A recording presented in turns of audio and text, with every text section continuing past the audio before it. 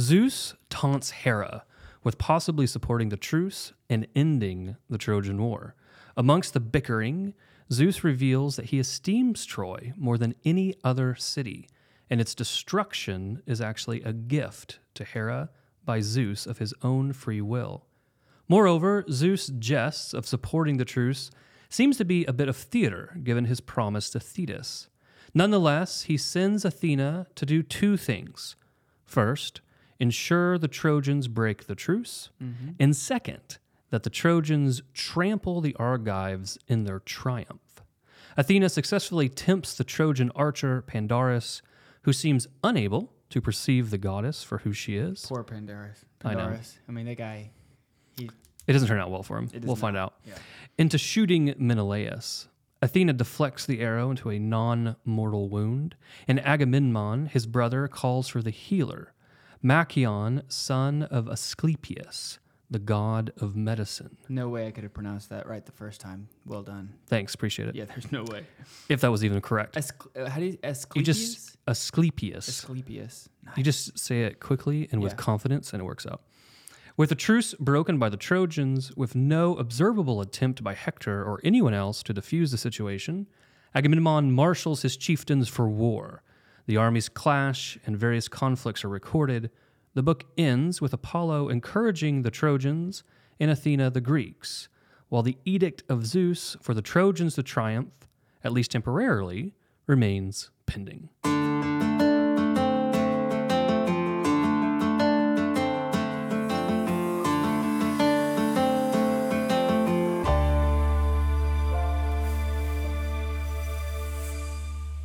Welcome to Ascend, the Great Books podcast. Welcome back, Deacon. We're going to book 4 today. Book 4. It's been awesome to hear from other people who have started reading with us and like developing small groups and asking us questions about different just things that they can utilize to be able to read the book with, how to form the small groups. It just goes to show you that there are definitely people out there that are hungry for reading good books. They just don't know where to start. So it's really cool to hear from them and be able to help them. If they go to thegreatbookspodcast.com, sweet URL, thegreatbookspodcast.com, we're updating that on a weekly basis so they can get a bunch of different information, whether it be stuff about the great books itself, about the Iliad, about Homer. I mean, we're continually growing all kinds of good stuff. The library. So it's really cool. If you have a great books group that you guys are doing, then send us a picture, tag us on social media. We'd love to see it and share it, and that'd be wonderful. Promote it to other people, because the idea is going to be like, as we go through Homer, going through the Iliad, going to go through the Odyssey, as we're going through this, the idea is in hopes that other people will do the exact same thing, right, and read with us, and then continue to learn about it to where we can pass it on to the next generation. Like, right. I can't give this to my kids if I don't read it myself. So yeah, it's amazing how many people in our current Sunday Great Books group were motivated originally to do there so they can understand the great books before their children become of age, then they can pass that down. And I mean, I'm one of them, right? I realized really quickly, like if I want to teach my kids and have order their appetites towards the true, the good, and the beautiful, I need to be reading these things myself.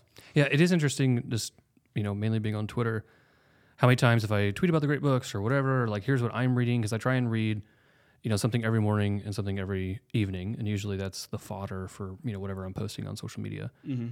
Like how many people are just asking questions like, where do I start? How can I start? And I mean, that's really the kind of the impetus behind this entire podcast, right? Is to how do we help these people start? Because it is kind of daunting, like just pick up the Iliad, also it's like it's unfortunate that the first book in most great book series is not like a small work. It's like, well, let's see how this works out, et cetera. It's like, no, here's at like minimum, I would say 6 months, right, of reading, if you're going to read it well and be attentive. So I think a lot of this is to help people through that process. I mean, even the guide, like if you look at our guide that we provide, it's in a question answer format. Right. Which is, we kind of forget, but the question answer is the most natural way that we learn, right? Mm-hmm. It's like us right here, right? We're having a dialogue. We ask each other questions. We figure this out. So the nice thing is that one of the reasons it's presented like that, as opposed to like a lecture or just like a flat text, is because then you can use it to help facilitate small groups, right? So you could read it together, you can listen to the podcast, do as you will, And then you can kind of just ask the question and have that discussion and then judge that discussion according to like what we have in the guide. And that also helps people to sharpen their own attentiveness and observations of the text. Like, oh yeah, I saw that. That was really good. Or, oh no, I didn't see this. Or, maybe you have a different perspective. And so it allows, I think, a growth and a maturation of your own ability to read great texts. Now, would you say, like, for me, coming into this, since I had not read it before, it's a huge benefit to be able to read it with other people, right? Because I'm getting new insights, like you were just saying. But do you find it beneficial on your end, even though you've read the Iliad, to read it in a small group? Like, is there things that still come up on your end? Because I can imagine a lot of people out there who may have already read the Iliad and be like, no, I'm good. I've already read this. I've already checked that box. Would you recommend them getting into small groups and reading? Yeah, of course. I mean, I think off the bat, I think we have to admit that Homer is the teacher, right? So Homer is the one that's teaching. And so even if I'm like somewhat familiar with the text, I've read it before, et cetera, like really at the end of the day, all that I am is simply a student that's like more familiar with the material, right? I'm not the teacher. I'm not the master. I think anything that comes at a great book with the understanding of like, oh, I already know all that, right? Or I've mastered that. It doesn't have the certain humility and openness I think one has to have when setting themselves before someone like Homer, right? There is a reason, this book is what, like 850 BC is when Homer is. So this is, here we are in 2023, right? Still reading this text, right? He has something to teach the West. So no, I think this is my third or fourth read through, and I love it. And I think that every time there's layers that are being pulled back and you're grasping things and you're seeing things that you didn't see before. So I think there's always something to learn. And I appreciate the group because I think the group challenges me. It's like, there's like details. I mean, it probably happened today on the podcast. There are details that I really have not paid attention to. Right. Right. And so either someone challenges me on that and then I have to go look it up or be like, well, actually, I don't know what he's talking about there. Right. Because sometimes we just get tired of looking up all the details. So I think it's challenging to read it in a group. Yeah, no, I totally agree. So let's jump into book 4. Yeah, so book 4. So kind of where we are in Iliad as a whole. We had our opener, which is drawn from our guide. The first question in every book is just like, what happened? Let's just make sure we understood the literal, just narrative of the text and provide a little summary. So what we saw last time in book 3 is there was this big duel, right? So you had Menelaus, you had Paris, and so frustrating. So frustrating. Yeah, so Paris. I think we mentioned it last time, but you and I were talking about it offline too, right? This idea that the gods come down and just swoop someone up or come and like resolve a situation. Like some people, and I think here in this camp, find that very frustrating, right, in the text. Right. We'll get more into that in a future book. I have more things to say about that. Right. Yeah. So because unfortunately it happens multiple times, right? So now we're kind of left in this, what does this mean? So this is what book 4 really opens up into is like, what does this mean? Does this mean that the Argives think they've won, right? And that's really where we are, right? Is that basically Agamemnon, is basically declaring, victory, like, we have this, like this is over, et cetera. Right. I mean, we could probably challenge how much he believes that, but that's really the opening of where we are, right? Sure. And is the truce going to endure? Since we're on book 4 and there's 24 books, it's probably a safe bet that the answer is no.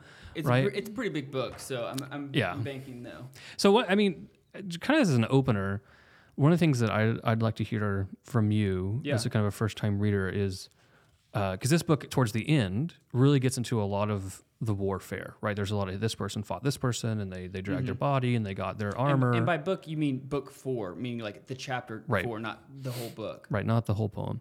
So what do you, just kind of like a raw take as you read through this the first time, what do you make of like the warfare? Yeah, so I think we've talked about before the importance of marking up the book, right? And making notes and like writing out kind of what's happening and making sure you're tracking the narrative and things like that. As you get into the warfare, I get excited. I'm like, okay, who's going to win? Like who's fighting? And then you realize it's not a big picture fight. It typically goes down to a narrow, like this person versus this person. Right. And they get like Homer gives a very descriptive, a lot of times of the of the fighters, and then you're like, okay, we're investing in this person. We even know like what color his tassels are, or you know what he looks or like, what his like grandfather's name was, or his great grandfather, like his genealogy. You know, right. you're looking at like we're investing in a whole paragraph here. So let me pay attention. I'm like marking, I'm like boxing out this character, making sure that I understand, and then he dies. And then he just dies, you know, like, and then he gets a spear straight to the jugular, or straight, right. you know, straight to the nipple, or whatever it is, and he dies. Mm-hmm.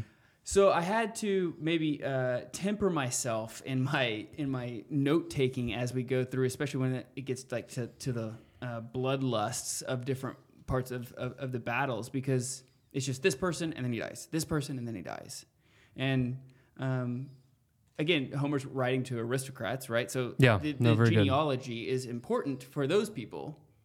For me, I don't really know who any of those people are. But I think that's a key thing to the why, right? So you're correct. Here's a narrative. It invests in a character. Like, here's these two guys, you know, so we have this kind of, you know, thing where there's like the two lines of the army are lined up, and then seemingly it just seems like all else kind of fades away, and two guys, you know, sometimes it's explicit that they step out into no man's land. Right. But then other times it's like, aren't we just having a giant war between like thousands of people? And these two people are like standing up and having like this dialogue of like, who's your dad and where do you come from? Yeah. And, you know, and I think that you've hit the nail on the head, which is the investment into the characters here, and explaining this type of warfare is really appealing to his audience, right? His historical audience of these aristocratic Greeks that would have been related to these people and seen, oh, okay, who won and who did this, and this is a point of honor or a point of shame, right, in their families. So what really caught me too, the first time I read it, was not only the individualistic fighting, and that was the thing too, of like, why are we investing so much into these characters, right? But also the looting. Right? Yes, that's a good point. Like, there were several times when it's like, okay, good, he won. Like, I was kind of rooting for whichever guy wins. And he immediately runs to go get the armor off the other guy, and I'm like, hey, bro, his blood is still warm. You know, right. like, chill out for a second. Also, isn't he like right next to like 10,000 other Trojans? Exactly. Like, yeah. And then like because he goes and does that, he catches an arrow to the head or whatever it is, and he ends up dying. And it's like, man, if you would have just waited 15 minutes, let everything kind of calm down for a second, and then run over there, right? Maybe that'd have been a little bit more prudent. You know, maybe we should have thought this through, but.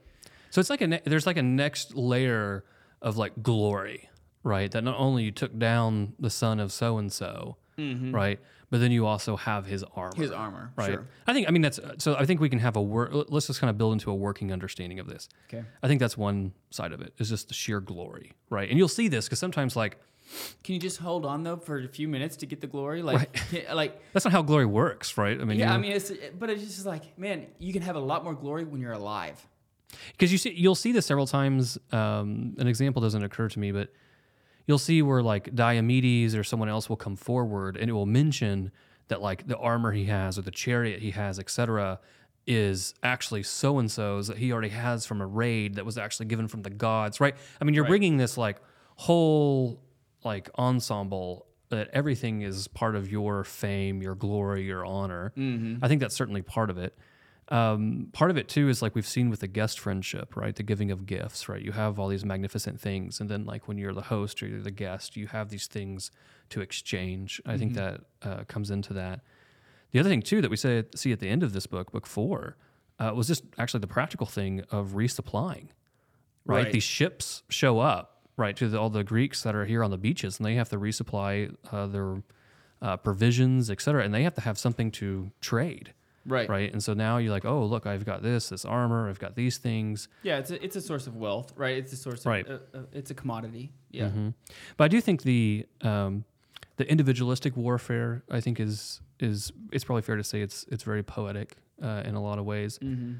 A lot of people think that the warfare would have been much more organized, right? That you would have had like, because that's what's something that struck me. There seems to be no strategy to this.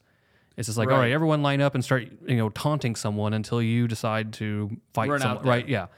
and see someone whose grandfather you can insult and then just go for it, right? Right. And so, I think that most people say no. Overall, there was a lot more strategic warfare. There's a lot more group warfare. There might have been, if you're familiar with like a phalanx, like this big kind of square, heavy infantry, spears, where there's like these row of warriors that are actually supporting each other. That's hard to break through. Right. There's like shield walls. Things Right. Like that. There's probably some early phalanx action going on here. Mm-hmm. But yeah, so just I think it's just something that usually strikes first time readers is the warfare. Yeah, without a doubt. Yeah. Okay. So looking into kind of the text itself. So as we kind of gave our narrative, it opens up with Zeus, and Zeus is being very Zeus here, right? Because he's basically opening up, taunting Hera, right, about the fact that Zeus is going to support this truce. Now we know because we're kind of It's a paying healthy attention. marriage. They are really just charming. They're a charming couple. So he's sitting here, basically this is a bit of theater, as we said in the opening, because he's already promised certain things to Thetis, right? And that's why keeping the promises in mind is so important in the Iliad, because it kind of allows you to understand what's actually happening, right? So is Zeus really debating here that he's going to allow this war to end in a truce after we've seen so much about the fated doom of Troy? Right. No. Right. But even Hera can't take it, right? Athena might be quiet, but then Hera's still going to boil over with rage. And it leads to this like really interesting dialogue between Zeus and Hera, basically again getting into one of these narratives of like, and this is around 40, right? Hera breaks out around 30. Zeus is answering her a little bit shy of 40, in which he's basically saying like, you can't do anything anyway. But then if we talk about how fickle the gods are, there's like two things I want to point out here. One is that Zeus basically says, by the way, Troy is actually like my favorite city. And this is at, what is this, like 55 or so? He says, I honor sacred Ilium most with my immortal heart. Mm-hmm. So just keep in mind, like all these people that think they're honoring the gods and this will give them the gods' protection and all these things. And here's Zeus that has basically fated Troy to destruction, also saying, by the way, I love Troy the most. Assuming, right, we could challenge that notion, assuming he's not saying this just to annoy Hera. Right? Because then Hera responds, again, kind of just fickle layer upon fickle layer, right? She just says what? Here's all the things I love. I love Argos. I love Sparta. Burn them, right? Just raise them to the ground if it means that Troy will fall. It seems like a high school. Like I was reading this and I was like, man, this is like a high school relationship. Like these are like two high school kids getting mad at each other and going back and forth. Well, I hate them. These people. I'll burn my whole house to the ground if it means you don't get what you want. It's ridiculous. Yeah, we talked about this too in our Sunday Great Books. Just people kind of who really are only used to the Christian tradition, and so their understanding of God, right? This pure act, this perfect, right, being itself, and then you contrast this with these gods that wouldn't even be that good of humans, right? They're so narcissistic. They're mentally imploded. They're constantly just focusing on themselves. They're very easily taunted into. Their passions just run wild. And so this is divinity, right, and for the Greeks. Fooled at times. Yeah. Because I think that right, passions typically blind you, right? So they tend to make a lot of mistakes. So what's really important here in this section, I think, is we're kind of tracking things, oaths, promises, commands. Because remember, Zeus's will cannot be foiled. So when he says, go do X, Y, and Z, this is going to happen, we need to keep track of it. It might not always happen the way we think it is.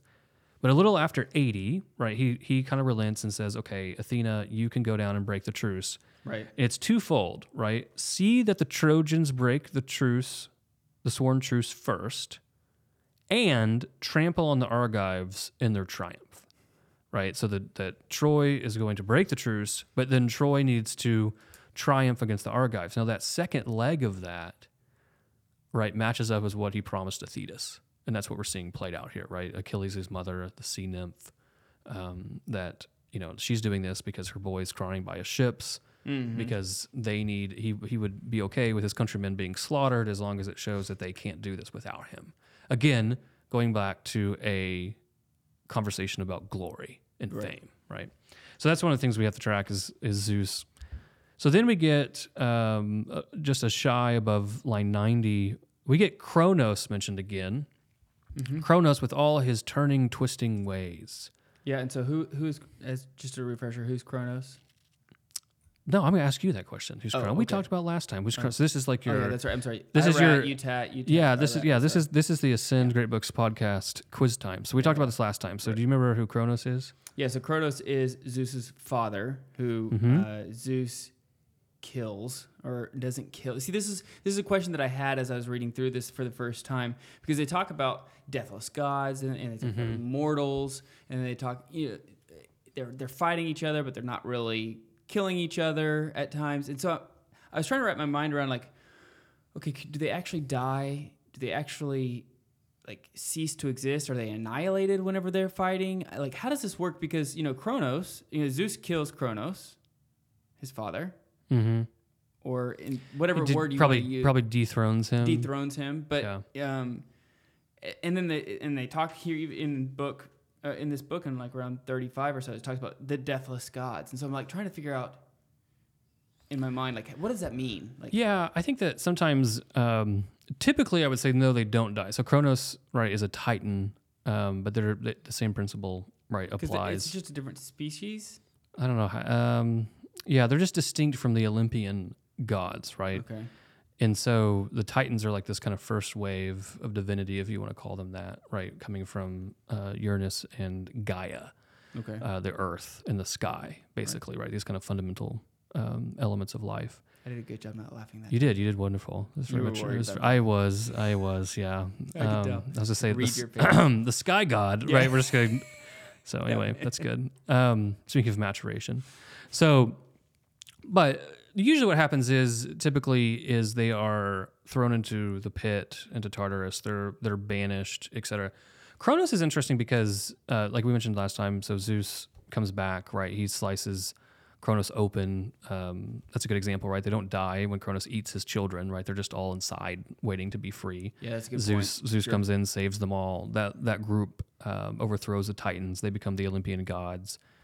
Kronos is interesting though, because then there's like one side of the mythology is that basically he leaves Greece and he gets picked up by Rome, and the Romans refer to him as Saturn, and he becomes highly associated actually with time in the seasons.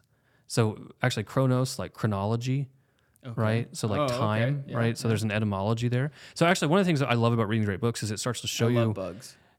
Bugs? Etymology. Very good. Sorry.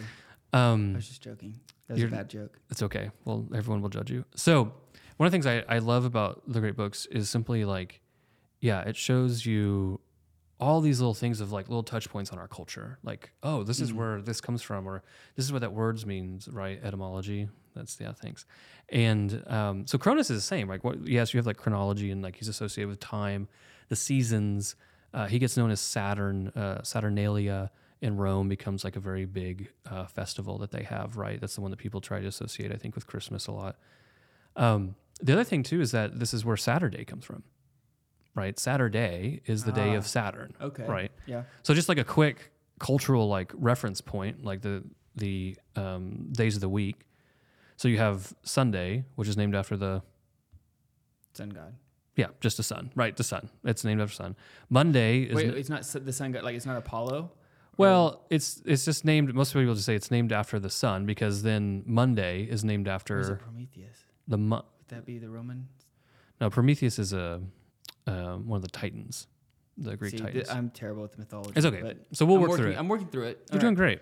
So we have Sunday's named after the sun. Monday is named after the moon, right? So those two kind of correspond. Okay. Tuesday, though, is named after Tyr, which is actually a figure from Norse mythology. So it's not all Greek. Wednesday is probably the most obscure, because Wednesday comes from Woden, which is a different pronunciation of Odin.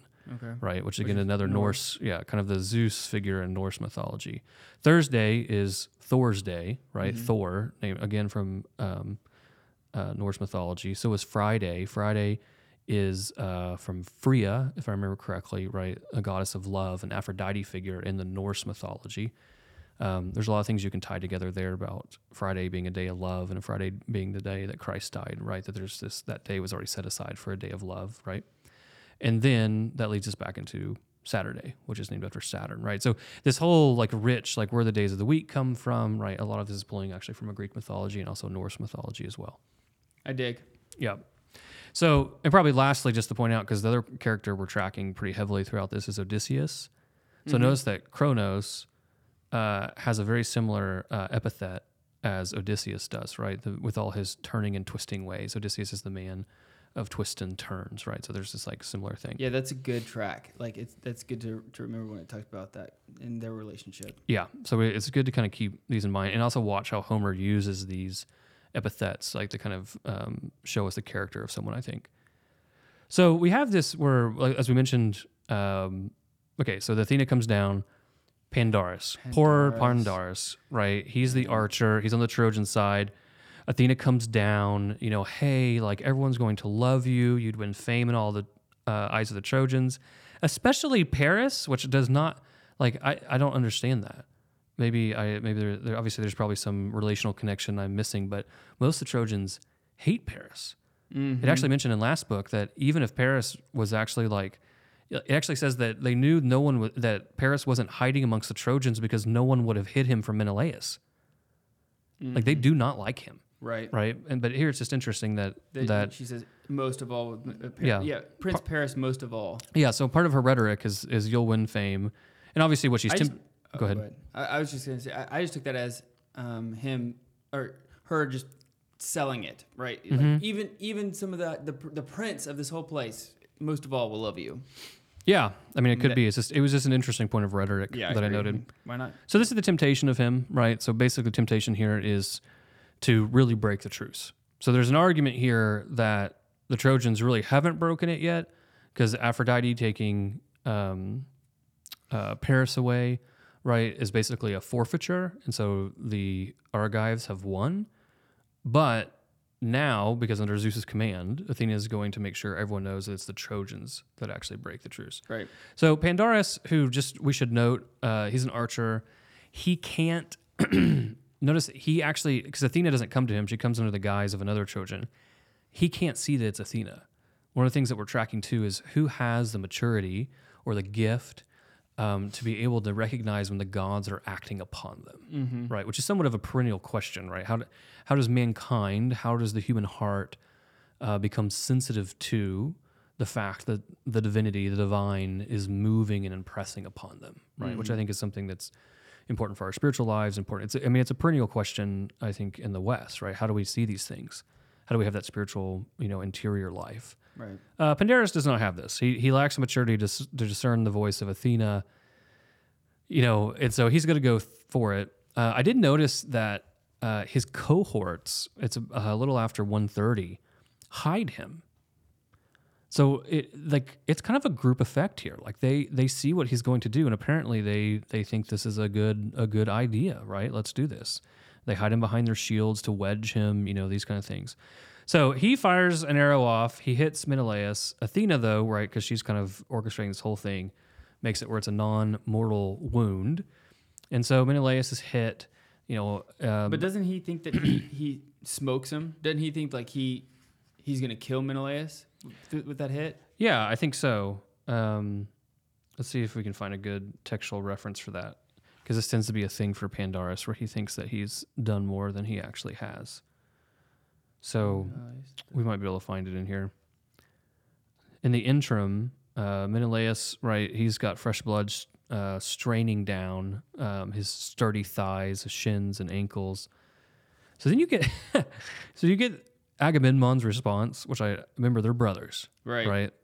And it's really funny because you could really judge this section like 170 and on, because he's like, look, they've broken the truce. So this is very clear. It has the effect, right? So around 180, look how the men of Troy have laid you low, trampling down our solemn binding truce, right? This is a truce they made to Zeus. This is a truce that was backed by oaths to the gods.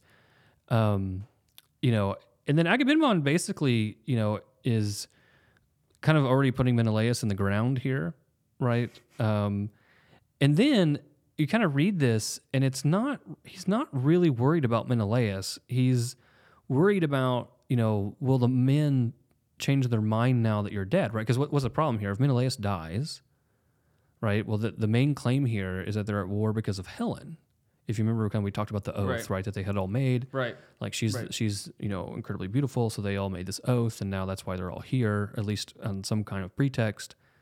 Is Agamemnon really worried about Menelaus, his brother, or is he worried that like, oh my gosh, if you die, brother, you'll demotivate the men, right? Right. And like we won't be able to fight. Yeah, he even has to say like, because King Agamemnon gives this like terrible like buzzkill of a death speech.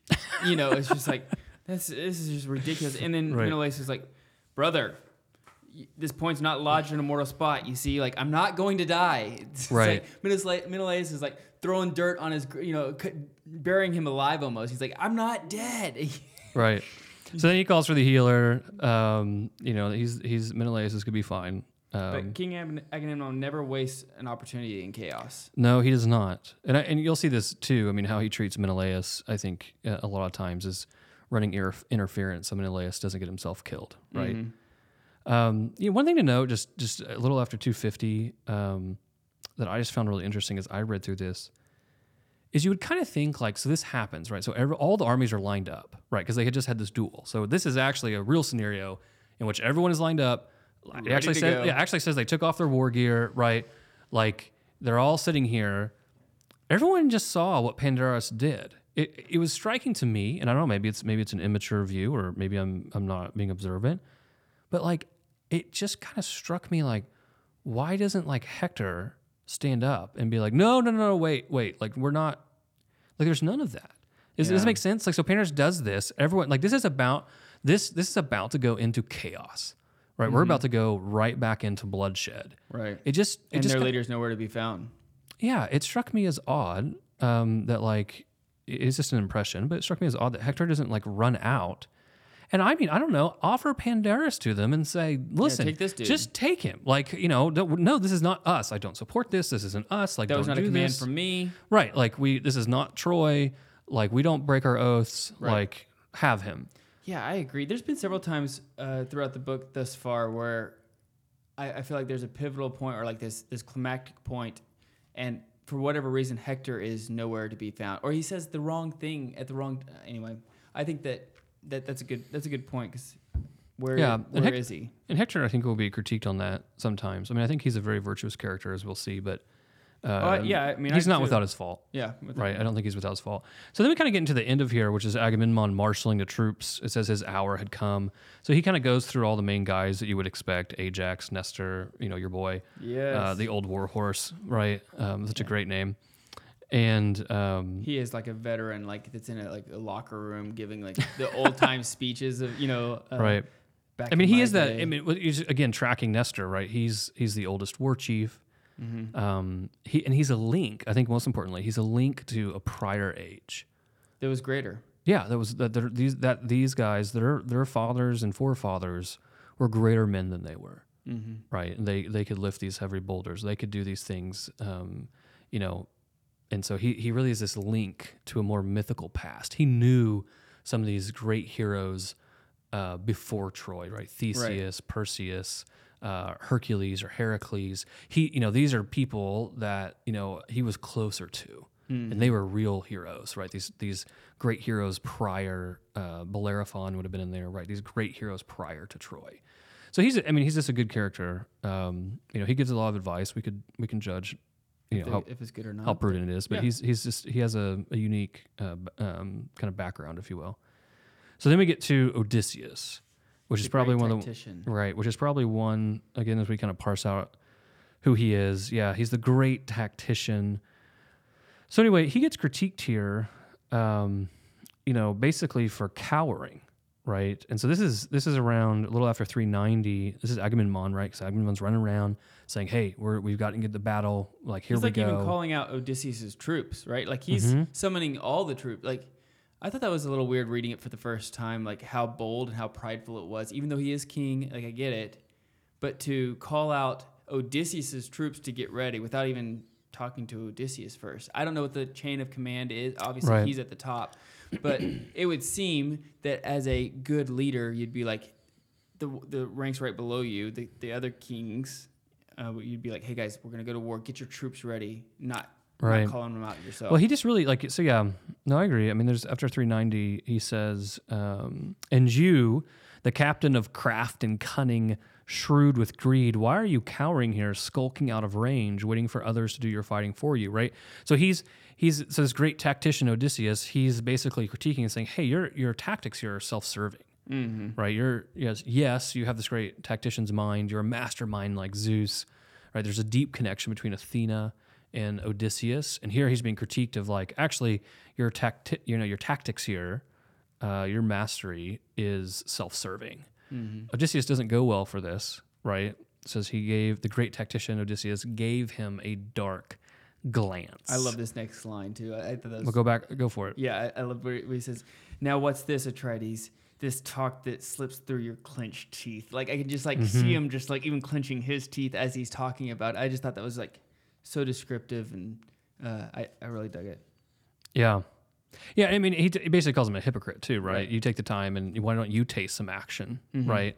So anyway, then Agamemnon kind of, I would say he kind of softens a touch, right? We'll see eye to eye, if any offenses pass between us now. He walks it back a little bit. Yeah, I think he does. So, he calls out Diomedes, which is another, primary character. We're about to go into a wonderful book 5 features Diomedes, so we'll kind of parse him out there. Then there's a interesting line down here. So around 500, we've been tracking things with Homer on these epithets, right? These little lines that were particularly useful for oral poetry, right? These bards, right? So again, a tactician like Odysseus is, a mastermind like Zeus, Lord of the War Cry, the High King of Men, like all these things that they have. But he also, I think another thing to do is to watch his metaphors. So he gives a really, so I found it to be bizarre. Okay. Metaphor after 500. So here it is. We just had Agamemnon marshaling all his troops. Everyone get ready. Here comes the bloodlust. Like, we're going to destroy Troy.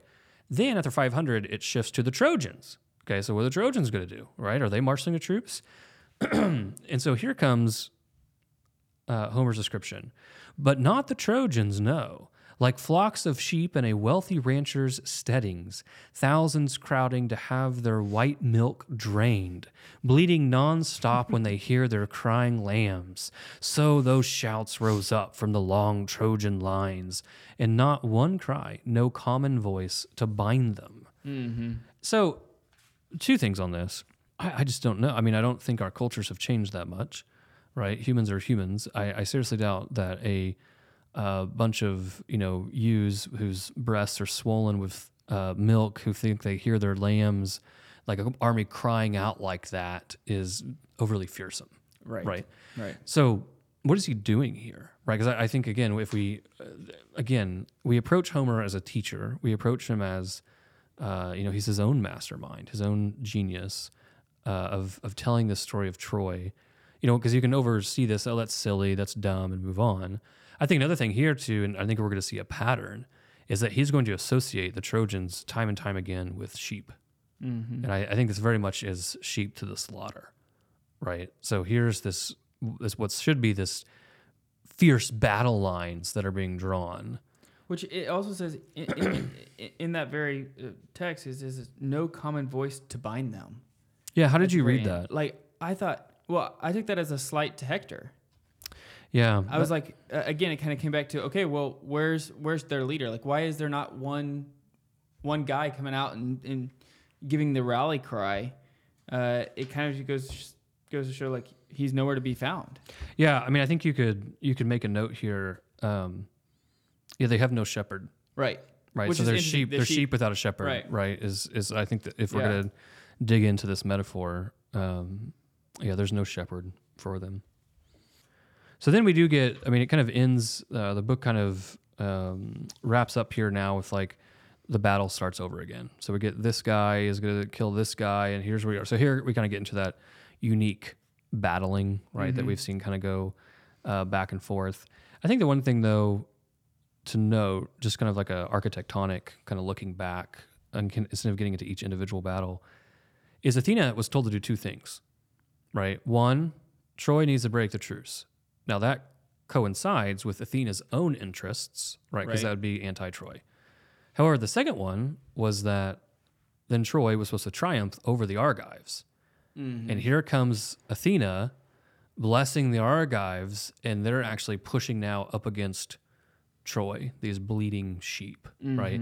So what should be happening here, what we're trying to notice is, if we're tracking Zeus, is okay, there's an Argive momentum here, but why are the Trojans not triumphing? Why are the Trojans not pushing back? Which is what they should be doing right now. Right. And so that kind of leads us into book 5 with the kind of anticipation of like, shouldn't Troy be turning this around? And again, as it's the whole litany of different people dying. I love how Homer always describes death of of some kind of guy. You know, you just continue to hear. I love his descriptions of what death really is. He loosed his limbs is one of my favorite ones. He loosed his limbs. Yeah, I mean, there's several of them. The dart came swirling down across his eyes. I think he uses that twice on page 162. I love tracking that. So, anyway. Good. Anything else on book 4? No, I think book 4 was good, but book 5 is going to take some digging into. Yeah. All right. All right. Very good. All right. Follow us on social media. Take a picture of your small group. Send it to us. Would love to see it. Check us out, thegreatbookspodcast.com. All right. See you next week. See you.